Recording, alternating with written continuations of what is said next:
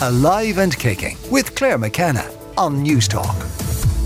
You can email the show aliveandkicking@newstalk.com or find me on Twitter and Instagram. I'm at Claire McKenna Presents. Coming up this morning, there probably isn't a family in Ireland that hasn't been touched by cancer. In fact, approximately 25,000 people are diagnosed with invasive cancer here each year. In the past 20 years, almost 31,000 people have taken part in almost 800 cancer clinical trials. I'll be joined by Professor Seamus O'Reilly, Consultant Medical Oncologist and Vice Clinical Lead of Cancer Trials Ireland, to hear how trials work and how to access them. And Sarah McGrath will give her experience of breast cancer and taking part in a clinical trial herself. And why are there some emotions that we fear or label as bad? I'll be looking at anger and rage with counselling psychotherapist Christine O'Riordan. So what kind of a health and wellness week did I have? I'm good. You might remember a few weeks back I had Fiona Brennan, clinical hypnotherapist and author of the Positive Self Habit book, and she was talking about her Light Up Your World course. Now, she invited me to do the course myself, and I'm at the halfway point now. There is an Instagram live between myself and Fiona looking at my experience to date on both of our pages if you're interested. And the course basically has modules of videos with Fiona talking about self-compassion and lots of other topics and insights. And there are meditations that you listen to morning and evening. And there's also practical habits to use in everyday life and some journal prompts at the end of each lesson. And I confessed during the Instagram live that I haven't been doing the journaling. I'm not really mad on the concept of journaling. I'm so used to typing now for a start. I find pen to paper so laborious and tedious, and I just avoid it. Now, I am in this wellness game long enough to know that there's a red flag when you're avoiding something, procrastinating, making excuses. I'm just avoiding it. So I promised to catch up and get on with it. So I took a copybook and pen to the beach in France recently and went through every exercise. Now, I had thought that simply thinking about the prompts Fiona suggested would be enough, but actually writing them down gives a lot more clarity and insight. Now, I won't give away Fiona's course, but there was one exercise which I would actually recommend, and a lot of the course focuses on our thoughts and the power we give them, particularly the negative ones, and that we should actually challenge them rather than just believe them. So she asked that we write down all negative self-thoughts, the regular ones that show up all the time. I mean, we all have them. I'm not good enough is the main underlier in so many areas. It could be work, family, friendship, body image.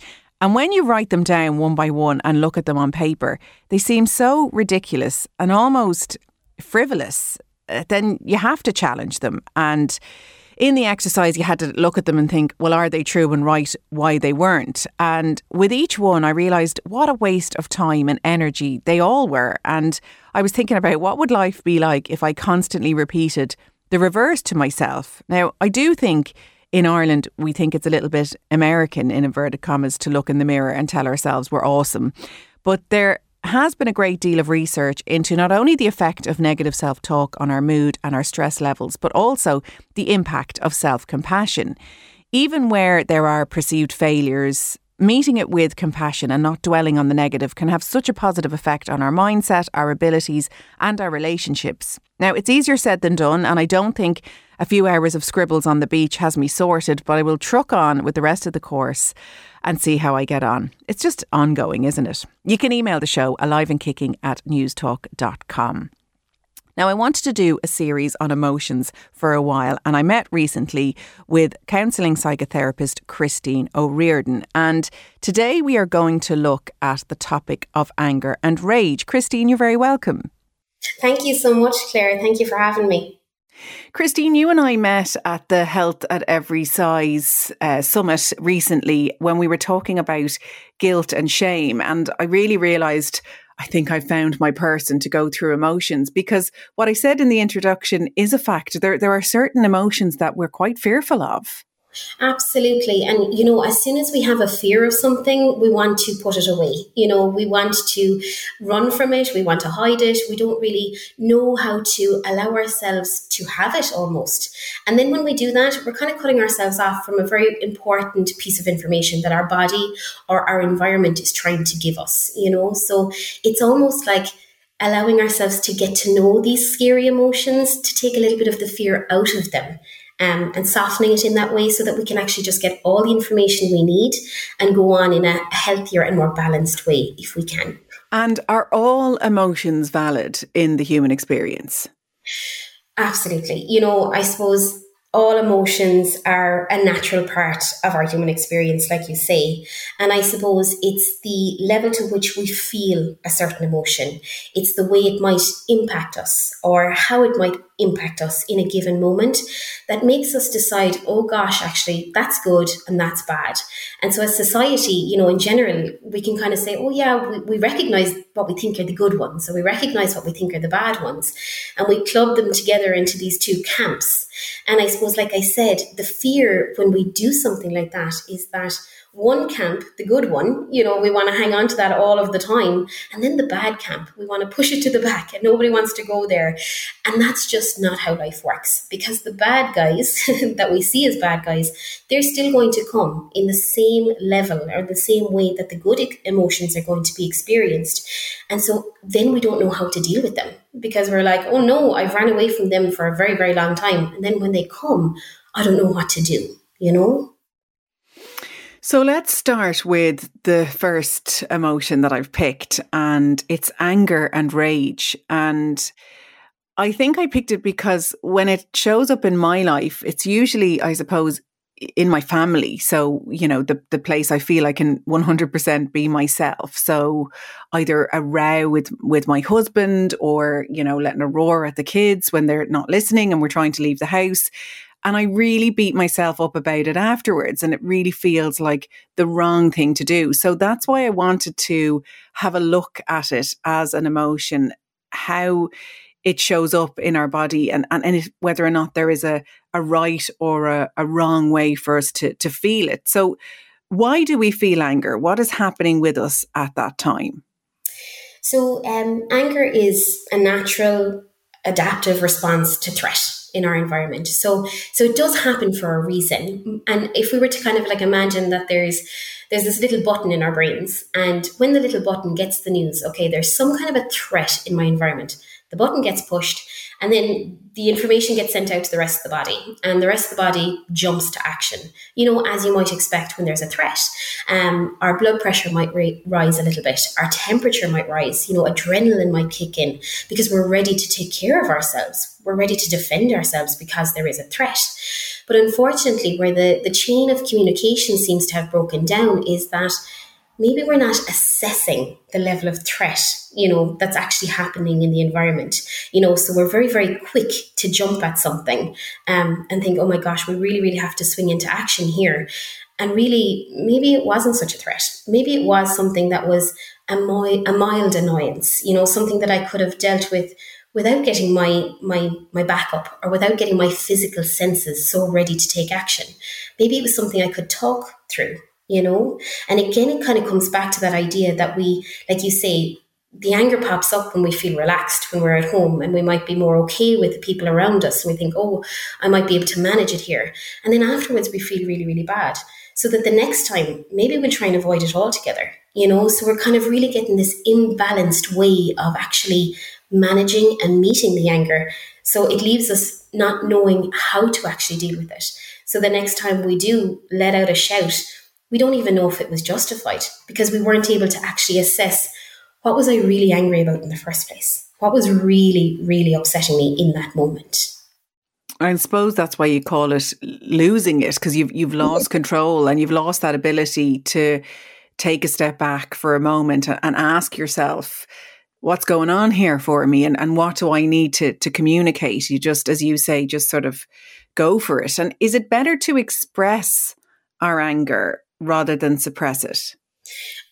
Absolutely, 100%. If we and when we can find a healthy and safe way to express the anger we are feeling, that is absolutely the best way forward.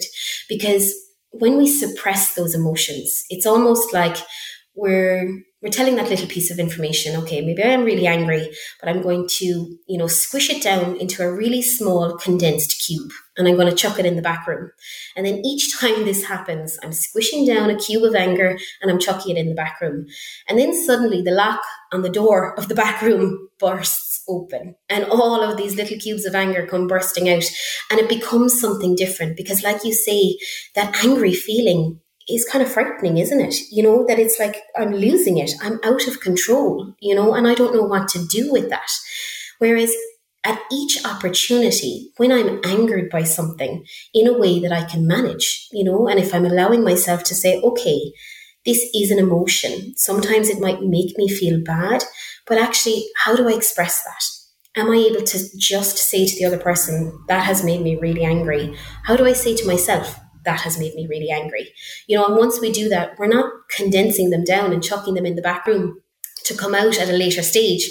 We're actually allowing ourselves to find a way to resolve the emotion in the moment and then move on from it in a healthy and safe way. So how do we work out what our triggers are? How do we work out what's a deep rooted issue and what's just, I was running late, I was a bit stressed out, and, I blew my top. It's not a big deal. How do you assess what's what? Yeah. And, this is kind of one of the ones where I think I might have seen on your Instagram recently the information you were getting to journal. I might mention it here again. That, and I know we might be hearing it all the time. Oh, journaling is good, but that's because it's really good, But it can be a really good way of, just getting to know myself, because like you say, Claire, like in the moment, and we're gone, we're out of control and we're in that emotion and we can't really feel ourselves. We can't really talk to ourselves. The logic goes out the window. That's not when we're going to get this work done of getting to know ourselves. Sometimes it's afterwards, maybe not even directly afterwards, but maybe at night, or maybe at the end of the week or the end of the day, whatever way you might find to fit this in. And almost like a little bit of just a self-check-in, and kind of check in and say like, okay, what was actually going on for me there? Like, why did I get so angry? What happened in my body? What happened directly beforehand? What happened directly afterwards? And, there's layers and levels to which we can kind of step ourselves into this. Sometimes it can be too much to jump straight into that, oh God, what's this all about? Like, and how heavy was I feeling and all of that kind of stuff. Sometimes to start ourselves off, we could even just use something as simple as like an emoji, in our minds, kind of think of, okay, what was going on for me there? We might think of that really angry, over the top red emoji with the steam coming out the ears, or whatever that gentle way into it for us might be. But it's like tracking what's going on for me. What happened before the event? What happened in the middle? And what happened afterwards? What way did it leave me feeling? And trying to do this with as much kindness and compassion towards yourself as possible. That this isn't about criticism.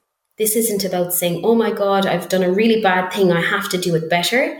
This is about saying, okay, this is what's going on for me.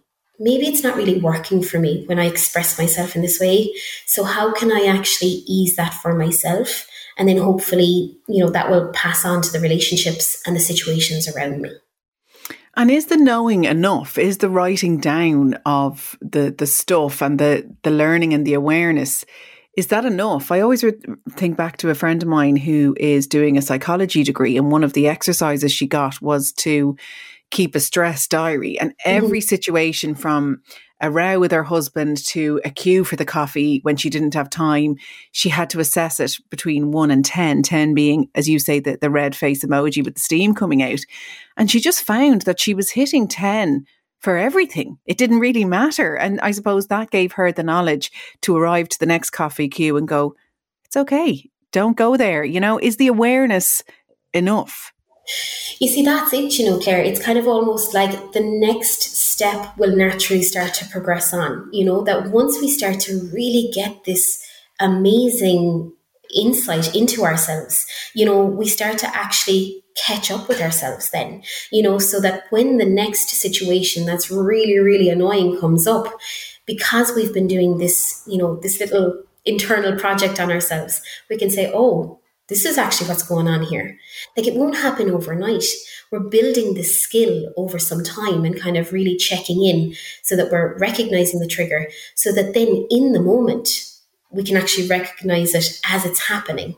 And then we're making a conscious decision. Okay, because I recognized that it wasn't working for me in the first place, now I recognize the trigger as it's happening. Okay, now I can do something about it. Now I want to take action. Now I want to, think about it in a different way, offer myself an alternative, and these sometimes we can, manufacture them for ourselves, like even say, okay, when I feel this trigger coming up, when I notice it, maybe I allow myself to think of something calming, or maybe I allow myself to remember I'm okay, that I can manage the situation.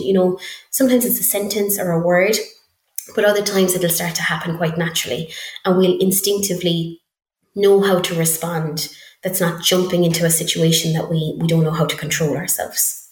Yeah. And I mean, it comes down to that control, doesn't it? Like I said, you lose control, but having that awareness and spending a bit of time on it, I suppose you're taking back some of that control. But how normal is it to have anger or rows within relationships in your life, be them love, family, or friendship? I mean, it's completely normal, and it's not to say that it's not normal if we don't have loads of rows. That's not the case. But, rowing is normal, because in relationship, whatever relationship, like you say, that might be, whether it be an intimate relationship or family or friend or neighbor, it's two different people coming together to share something, whatever that might be. And these two different people, while we might agree on loads and loads of stuff, there are certainly things we'll find that we won't agree on, and we're going to disagree, and that needs to be okay. I suppose the anger piece, what's really important there is checking in with how that impacts the relationship. How do we actually allow one another to express these anger pieces? Because if we are suppressing the anger just within this relationship, then we might start to get a little bit resentful towards each other. We might start to get a little bit passive aggressive. And then, things kind of take on a different spin when we're around one another. But actually, when we're kind of like, oh, this is okay between us to disagree. This is okay between us to kind of have a little bit of an argument about something, as long as we're both being respectful of one another and ourselves, And it might seem like a lot of ingredients going into that, but sometimes it's just about being open and honest, isn't it? It's kind of saying, okay, what you might have done there made me quite angry, and this is how I felt about it. And being okay that there's a space within your relationship to say that, And I know this needs to be kind of mutually agreed when there's more than one person involved, but it's kind of building that opportunity. Yeah, and I suppose you have to open your mind to, sometimes it's not going to be I'm right or you're right. You just get to make your point and they make theirs. And that's kind of the best you can come up with sometimes, and have a greater understanding of where the other one was coming from. But we kind of think that at the end of the equation, there has to be, and they both agreed and they all lived happily ever after. That's not normal human relationships. That's just Disney films. That's just Disney, absolutely, and that's it, that we can agree that we both have a feeling on something that's different, and that's okay. And I suppose as well, one of those really, really juicy nuggets of relationship, whatever relationship that might be, is that we will find a way to accept one another's differences, and do that and still love one another and enjoy one another, whatever way that might look, if we can. It's always a work in progress, I think, and it's always something that we can keep open, like you said, keep our minds open to this, because our attitudes towards things change. Our experiences will change day to day, and so we will have a different way of responding in different situations, and that's okay too.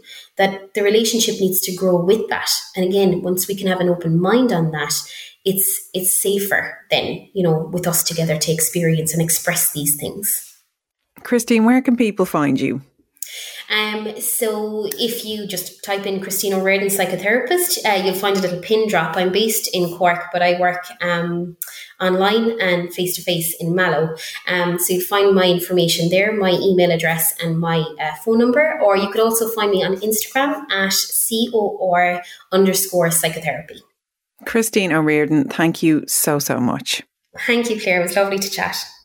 There isn't a family in Ireland that has not been touched by cancer. In fact, approximately 25,000 people are diagnosed with invasive cancer here each year. In the past 20 years, almost 31,000 people have taken part in nearly 800 cancer clinical trials. Sarah McGrath was diagnosed with hormone receptor positive breast cancer in May 2020. After receiving treatment, Sarah was advised she was eligible for participation in a trial focused on studying non-recurrence. And Sarah joins me in studio now. So Sarah, you were at home with a broken ankle when you discovered the lump. I was, in kind of proof that everything happens for a reason, I guess. I broke my ankle, had surgery on it, and so I had ended up going home to my mammy, like all good Irish girls, because she lives in a bungalow and I live on a third floor apartment. And it was while I was there, and towards the end of my recovery, I found a lump and went to the GP pretty much the next day, and was referred on then to the symptomatic breast clinic in University Hospital Limerick, which is the nearest place to I live in. I'm from Clarecastle in County Clare originally. So yeah, and it went from there. So kind of had my triple assessment and then got my results kind of a week or so later. And it really fascinates me how a lot of people say that they found it, like they were drawn there. Were you somebody that was very breast aware? Was that something you'd be regularly doing, or was this something you just discovered? A little bit of both. I would say that I have gone previously to have lumps checked out. But this one, I actually think it was partly actually because of the broken ankle. There's a lot of, without going into too much detail, there's a lot of awkwardness in attempting to shower when you have a broken ankle and a cast that you can't get wet.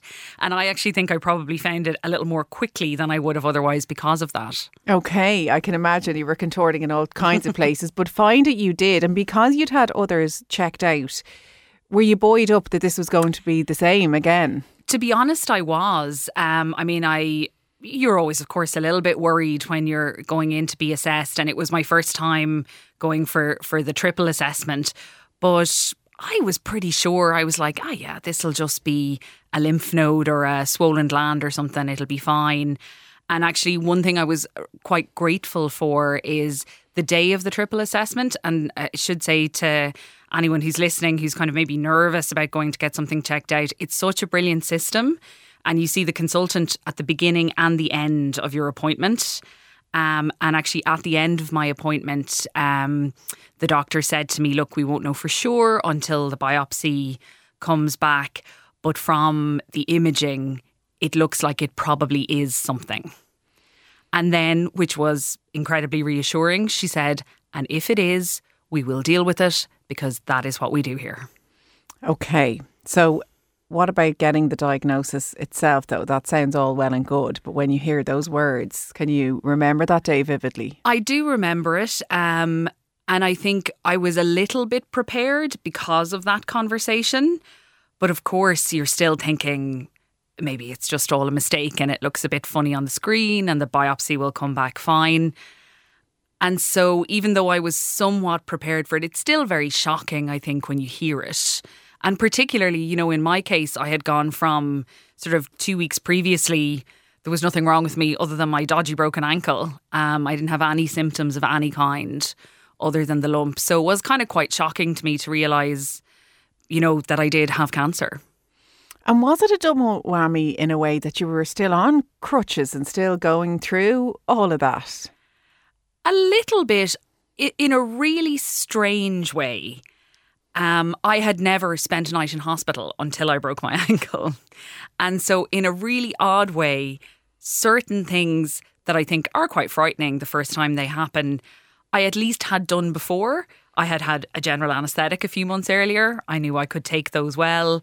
I kind of knew the drill in surgery. So I don't think, in an odd way, I think it actually equipped me a bit more. Now, I was lucky in that by the time I was diagnosed, I was pretty much kind of out of the cast and kind of into the physio kind of end of recovery. So this was through the pandemic then, your treatment. So that must have made a difficult time even more so.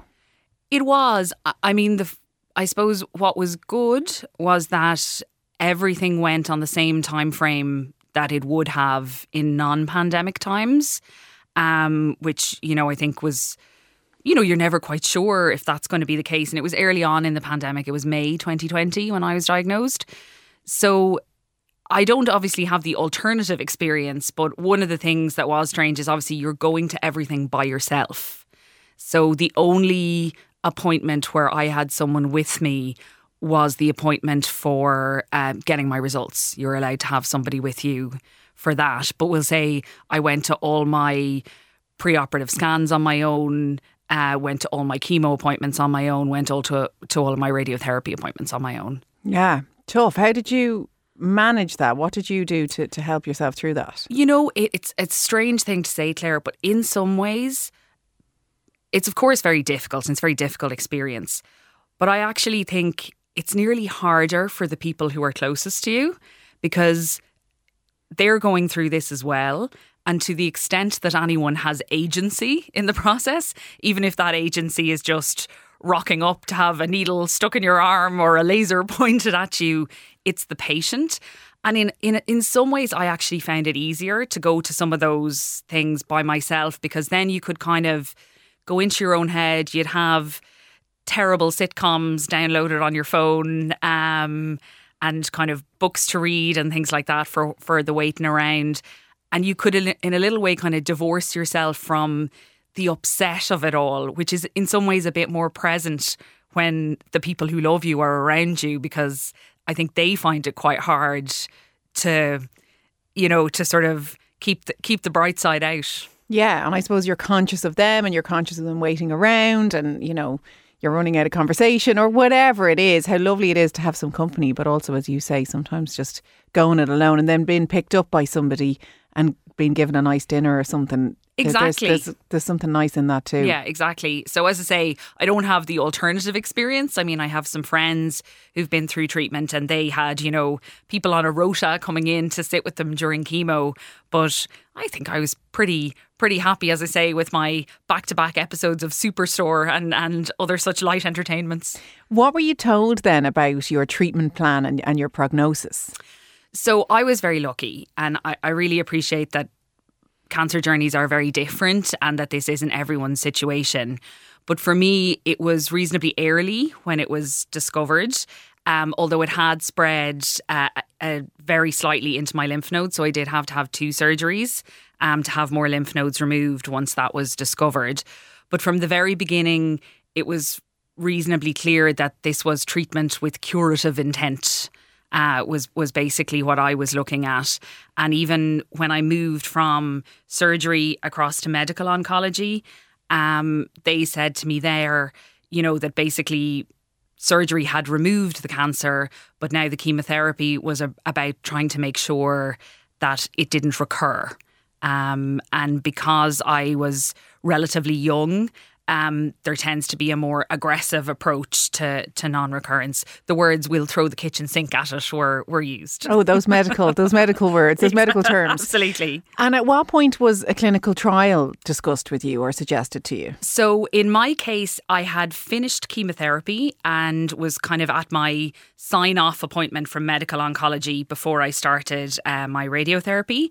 And at that appointment, the doctor advised me that as a class of patient, so to speak, in terms of the type of cancer I had and the treatment I had, that I was eligible for a clinical trial called the Ad-Aspirin clinical trial, and that if I would be interested to hear more about it, the clinical trials nurse could kind of come and talk to me and give me some information about it. So I basically decided to do that, as in to hear from her, and kind of took some leaflets. And then I took all of that home and had a bit of a think about it, and then gave them a call back to say that I would like to participate. But in the case of my trial, it didn't start until after all of my treatment was over, because the purpose of the trial is it's looking into whether it's, and exactly what it says on the tin situation, it's aspirin. So it's basically whether taking daily aspirin in patients like me who've had treatment with curative intent for cancer, as to whether daily aspirin helps prevent or delay any recurrence of the cancer. Okay, and at that stage you were, at the end of your treatment, you were cancer free, so this is to stop it coming back. Yes. Or to see, does it have an impact? Exactly.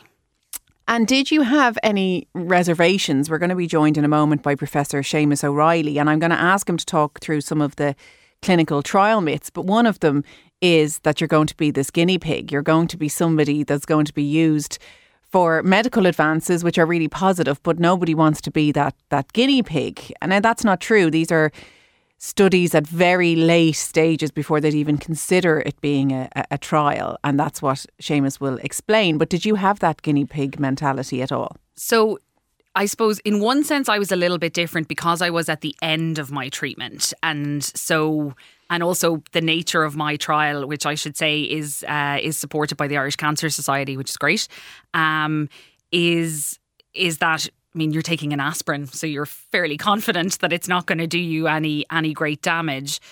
That said, I think you do still think about, even at the end of treatment, you're kind of going, do I really now want to subject myself to more taking of things and more sort of poking and prodding after a year of continually and phone calls being and check-ins poked and prodded and asked questions? And for me, I think there was two things. The first thing is, and I think sometimes people don't think about this, one of the big benefits of a clinical trial is that you have really regular checkups to do with the trial. So for me, being post-treatment, I'm seen every 3 months in University Hospital Limerick. There's a physical exam, there's bloods every second time. And there's also a second set of eyes on all my regular post-cancer scans, whether that's mammograms or other things. And I actually find that just really reassuring because I suppose because in my case, the cancer sort of crept up on me. I think I kind of find it reassuring, the idea that someone else is keeping an extra eye on me more than additional to the normal kind of post-treatment surveillance. The other thing I would say is, especially during chemotherapy, become really aware of how much things have advanced and changed, even in 5 years, in terms of what they can do for side effects, how they approach things. And there was a part of me that kind of thought, well, all of that's only possible because there have been trials to figure this out and to make these things better and make these advances. And in my case, it seemed like a really small thing to do to sort of pay it forward a bit, because again, and I know different people have different stories, but my experience was so incredibly positive. Like all through my treatment, I felt so well taken care of, so kind of, I did feel the service like properly was kind of wrapped around you as you moved through the different phases of treatment. And so I kind of thought, well, if I can do something, I'm happy to do it. And as I'm sure Dr. O'Reilly will talk to you about, absolutely some of those other ideas that people have about you're being tested on or you're a guinea pig, they are genuinely myths. You're always getting the existing standard of care. The only question is the other thing they're trialling potentially going to be better? And are you privy to any of the results, or do you just give your evidence and that's it? So my trial is ongoing. It lasts for 5 years, and I'm only I'll be just starting into the second year of it now. So I think they do, at the end, I think they'll share the results, but it is a double-blind trial. So neither I nor my doctors know whether I'm on aspirin or whether I'm on placebo. I'm joined now on the line by Professor Seamus O'Reilly, Consultant Medical Oncologist and Vice Clinical Lead with Cancer Trials Ireland. Seamus, you're very welcome. Thank you very much. Thank you for having me on. And I just want to say thank you to Sarah for speaking like this. A patient's story always makes the thing more real and shows the importance of cancer research as part of cancer care. So I'm very grateful for her talking today. I'm also conscious that it's a big deal to speak publicly about your illness. So we're at Cancer Trials Ireland, we're very grateful for her advocacy. Absolutely. As you say, that the patient story really does hit home with people. So can you explain what clinical trials are? So if you're diagnosed with cancer today and you come into hospital, what we do and how we treat and our growing cure rates all relate to clinical trials. And the reason for that is that new treatments are coming along. We compare the new treatment with the old treatment, or maybe have everybody gets the standard treatment and half of the patients get a new treatment in addition to it. And in a trial, we see whether that strategy helps or not. There are multiple layers of patient security in the trial, from government regulatory bodies like the HPRA and the National Research Ethics Committee, to risk management in the hospital, to external review panels who are monitoring the trial, what we call an independent data safety and monitoring committee.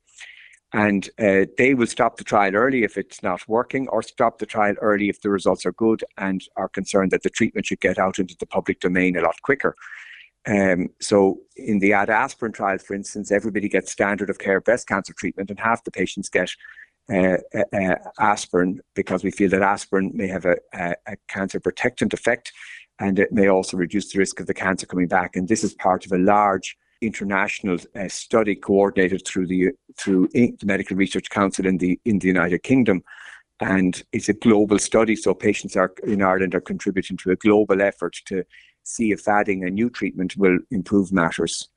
The trial is really important because aspirin is a drug that's widely available. Many of our newer cancer therapies are very expensive, and are irrelevant in large parts of the world where they may be wonderful, but they're unaffordable. Whereas aspirin is widely available, and so the results of this study will be globally applicable, and that's really important.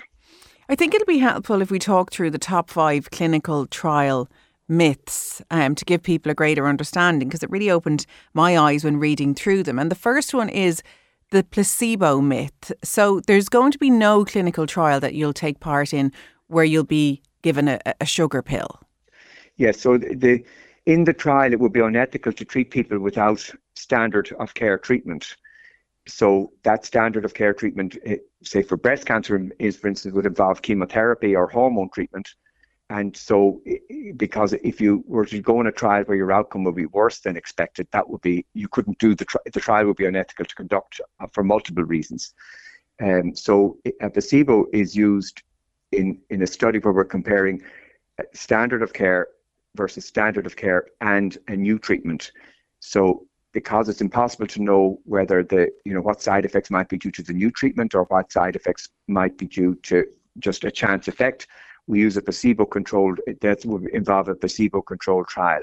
But everybody gets some form of treatment. I think that's really important to note. I mean, you can't do a study where you'd see how people did with doing nothing. That's been done before and is used in medical education to highlight the importance of ethical control of clinical trials. People will also worry that they'll be locked in. This is another myth. You can leave the trial at any time. That's correct. So you have autonomy at all times. If it isn't agreeing with you, if it doesn't suit your life, if you're concerned about staying on the treatment, if the trial is too onerous for you, you have the right to walk away. That's a guarantee. Patient autonomy is very important to preserve, and we're conscious that that going on a trial is a trust issue. And it's really important for people to feel that their views are going to be respected.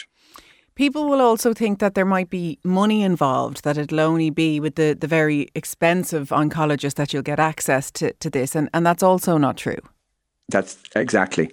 So the Health Research Board has funded cancer clinical trials units throughout the country. They're involved in all of our hospitals, both privately and publicly.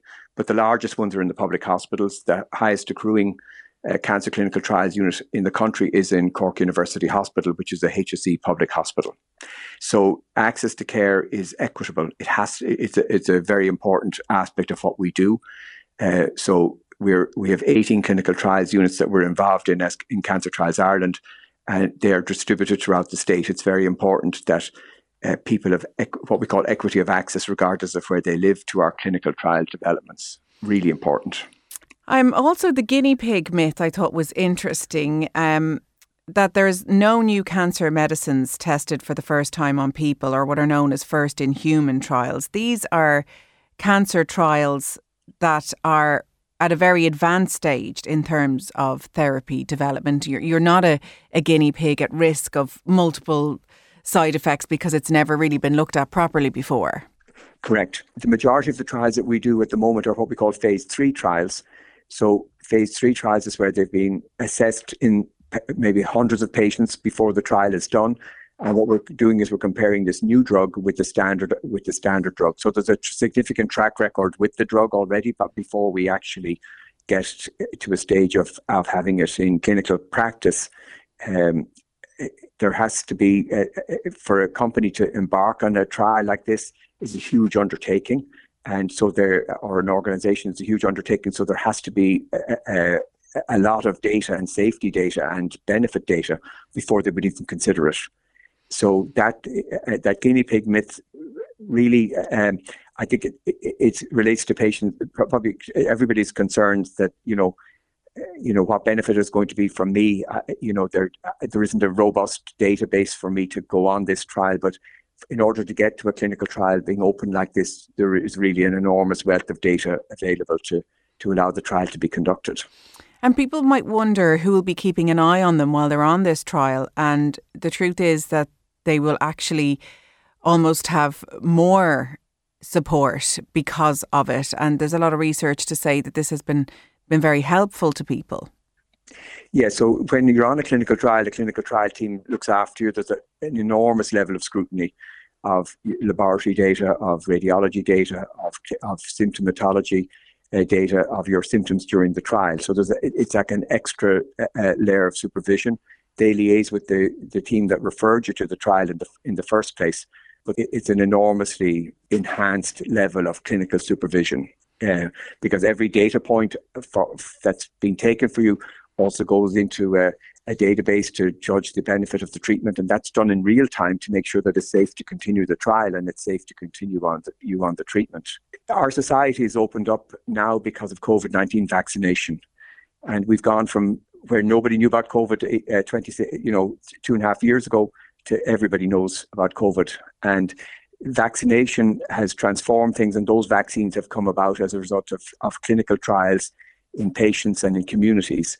And it's been transformative. So our society is opening up today, enormously because of clinical trials and the importance of cancer discovery and cancer research. So it's a wonderful example of the benefits of research and of discovery and how it can transform things. I don't know what we would do without vaccination. And how quickly we've been able to get people vaccinated. I shudder to think of the continued lockdowns, etc., that we're seeing in other societies where vaccination isn't developing, aren't developed or aren't effective. So I think that's very reassuring for patients and for families and for people going on clinical trials that the COVID-19 vaccination strategies have been an enormous positive example of the effectiveness of clinical trials and the clinical trial network and the safety of vaccinations in communities. Well, Professor Seamus O'Reilly, Consultant Medical Oncologist and Vice Clinical Lead of Cancer Trials Ireland, thank you very much for talking to me today. Thank you very much for having me on this morning. Thank you again. So, Sarah, can I ask how life is for you now? I know you have a busy life with your partner and you work for the Department of Foreign Affairs. You're going to be moving countries soon. Have you returned to some semblance of normality, or are you still trying to process the whole experience? I think a little bit of both. I mean, one of the kind of strange advantages of being ill and having treatment during the pandemic is that I finished treatment and sort of re-emerged into the world at around the same time the world was opening up. So on some things, for example, kind of being 5 days a week in the office was a gradual return. I was able to work from home for a little while, which was very helpful as as I kind of built up my energy levels. I would say today I'm not 100%, I would say, back energy-wise. That can take a little while. But I would say I'm kind of 90% of the way there, which is great. And I think part of that as well was during treatment. And I'll be honest with you, Claire, it wasn't my instinct at all. I think like a lot of women, my instinct is to be doing all the time. And during treatment, I got some really good advice from friends of mine who'd been through it and from the breast care nurses to kind of go, for the next while, you have one job and focus on that, take it one step at a time and come out the other side of it, and everything else will still be there. And it was really good advice. And I actually think I was in much better shape at the end of treatment than I would have been if I'd maybe given in to probably what my instincts were to still be trying to do a bit of this and a bit of that. So, as I say, I think pretty much kind of 90% there, other than my chemo curls, which still haven't grown out, but that'll come in time too. I wish you the very best in your next chapter and all that is to come. Sarah McGrath, thank you very much for talking to me today. And thank you again to Professor Seamus O'Reilly. To access the Just Ask information booklet or for a full list of clinical trials taking place in Ireland, you can go to cancertrials.ie, or alternatively, you can telephone the Irish Cancer Society Cancer Nurse Line. It's a free phone number. It's 1800 200 700. So that's it for Alive and Kicking for this week. My thanks to my producer Aidan McKelvey and Jojo Cordoza, who was on sound. And thanks as ever to you for listening. I will see you next week. Alive and Kicking with Claire McKenna. Sunday morning at 8 on News Talk.